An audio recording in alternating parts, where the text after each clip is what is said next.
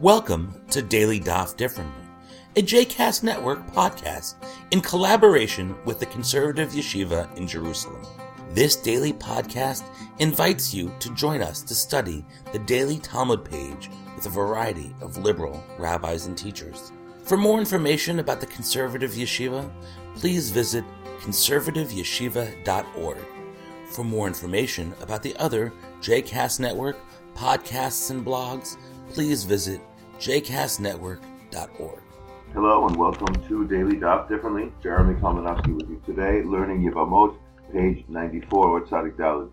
We have in this chapter noted that although the gold standard for witnessing in Jewish law is to have two witnesses, in the case of somebody who comes from another country and says, so-and-so has died and his wife can now be permitted to remarry, we accept a single witness with the authority of the Beit Din.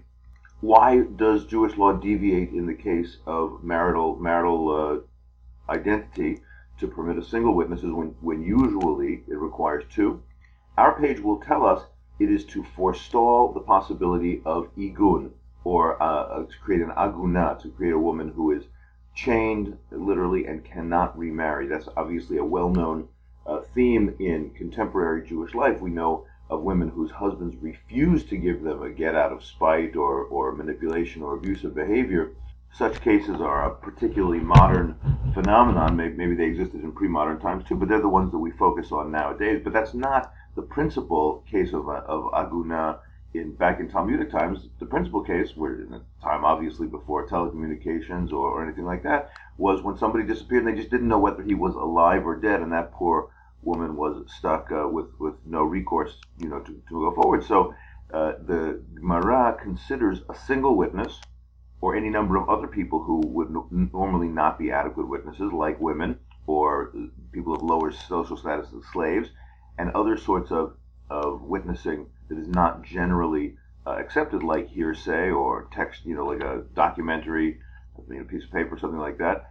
In marital cases, those are permitted. Why so? To forestall igun. And now I'll read to you a passage from our page 94 on the Aleph side of the page, about 10 or so lines down from the top. Amar le Rav Mordechai le Rav Ashi, ve'imre la Rav Acha le Rav Ashi. Rabbi Mordechai or Rabbi Acha, one or another of those two sages, said to Rav Ashi, and he quotes a Mishnah from later in our tractate, and it says, Ein ha'isha ne'emenet lomar meit yivami she'enaseh velo meta achuti she'ekanes leveita. A woman is not believed should she report that she should be the witness who reports that her brother-in-law is dead, and therefore she may marry somebody else without going through the rite of yibum or chalitza, the levirate marriage. Nor is she permitted, nor is she believed, if she is the one who testified, my sister died, so therefore I now become eligible to marry her widow or my former brother-in-law, which would otherwise not be permitted. The Gemara attempts to deduce from this, he nihi de lo mehemana, she is not personally permitted to be the witness who testifies. Ha edechad meheman. However, that means that only she is forbidden, but we do accept a single witness in such a case and don't demand two witnesses. The voice of the Gemara will not challenge that deduction and say, Uletamech ema seifa. However, if you read the continuation of that Mishnah, the Gemara says, you should draw the opposite conclusion, because the continuation of that Mishnah says, Ein ha'ish ne'eman lomar met achi she'ayavem et ishto, velo meta ishti she'esat achuta. A man is neither permitted to be the witness who testifies that his brother died such that he should perform yibum, or that his wife died such that he could marry her sister. And as the Gemara will, it will point out the absurdity of such a conclusion. Are you proposing that hu nihu de lo meheman ha edechad meheman? Are you proposing that only he is not permitted to be the witness, but a single witness is accepted in those cases? Which is not true. But what would be the difference? Why does the Gemara offer the view that a single witness would be permitted to testify on the woman's behalf, but not on the man's behalf? Bishlam agabe isha, it makes sense that the requirements would be relaxed with respect to a woman's testimony, mishum iguna, because she might be left an aguna, she might be chained up. Akilu barabanan. The sages therefore were lenient. Elagabe ish, however, with respect to testimony that would benefit a man, ma'ikala meimar, there would be no reason to be lenient, and therefore, no, we are not in fact lenient. But what is interesting about this, from a conceptual point of view, or as a modern Torah student, is that the sensitivity that the classical halacha mandates about trying to avoid a case where somebody, through no fault of her own, simply the difficulties of knowing, where people were and their status of being living or dead, back in ancient times, would leave people stuck alone. And that is just not something that the halacha can countenance. Halacha has to find every possible way that she can also find a partner for the rest of her marital life. And indeed, to this day, halachic authorities, the real giants of halacha, including the recently deceased Rabbi Ovadia Yosef, especially around the Yom Kippur War, went over testimony and went over battlefield reports as much as possible when it was not clear what had happened to them. Rabbi Ovadia Yosef is renowned to have spent hours and hours and hours and days trying to free agunot in the wake of that war, Yom Kippur War, and other wars, because that is a major ethical impulse in halacha.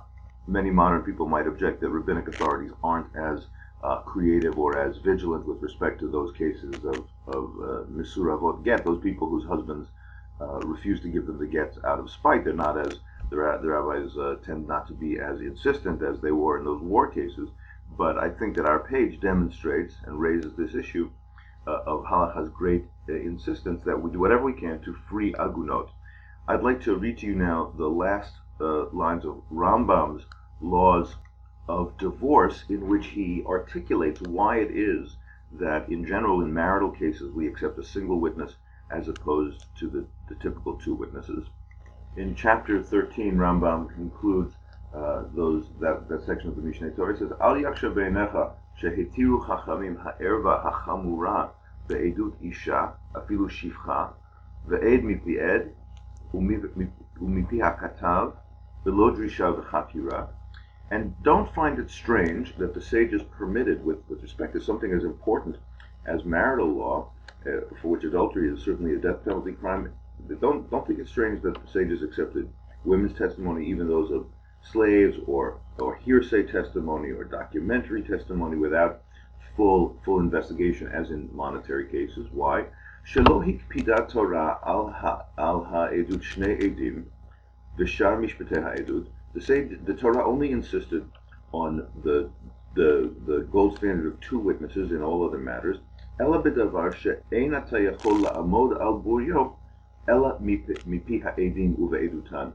The sages in the Torah, rather, only insisted on two witnesses when the facts of the matter simply cannot be ascertained except by two witnesses. Kigon, in such cases as shehidu shezeh haragzeh o hilva etzeh, a case where someone has to testimony, so-and-so killed so-and-so else, Plony killed Plony, or the Plony lent money to Plony.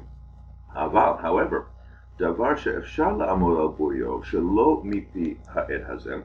However, things in which the facts of the matter can be ascertained not with respect to this, witness, such as in a case where the witness testified that so-and-so died, lo hikpida Torah alav, the Torah does not insist on the two witnesses,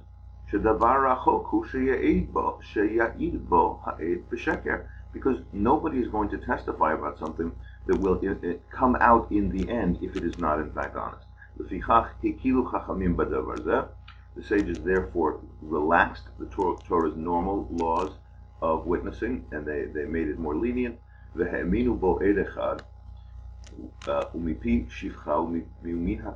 they accepted a single witness, or even a slave girl, or even from a documentary, without full investigation, so that the daughters of Israel would not remain chained up and unable to find a partner. Thanks for learning today's page with me, and I look forward to learning with you again tomorrow.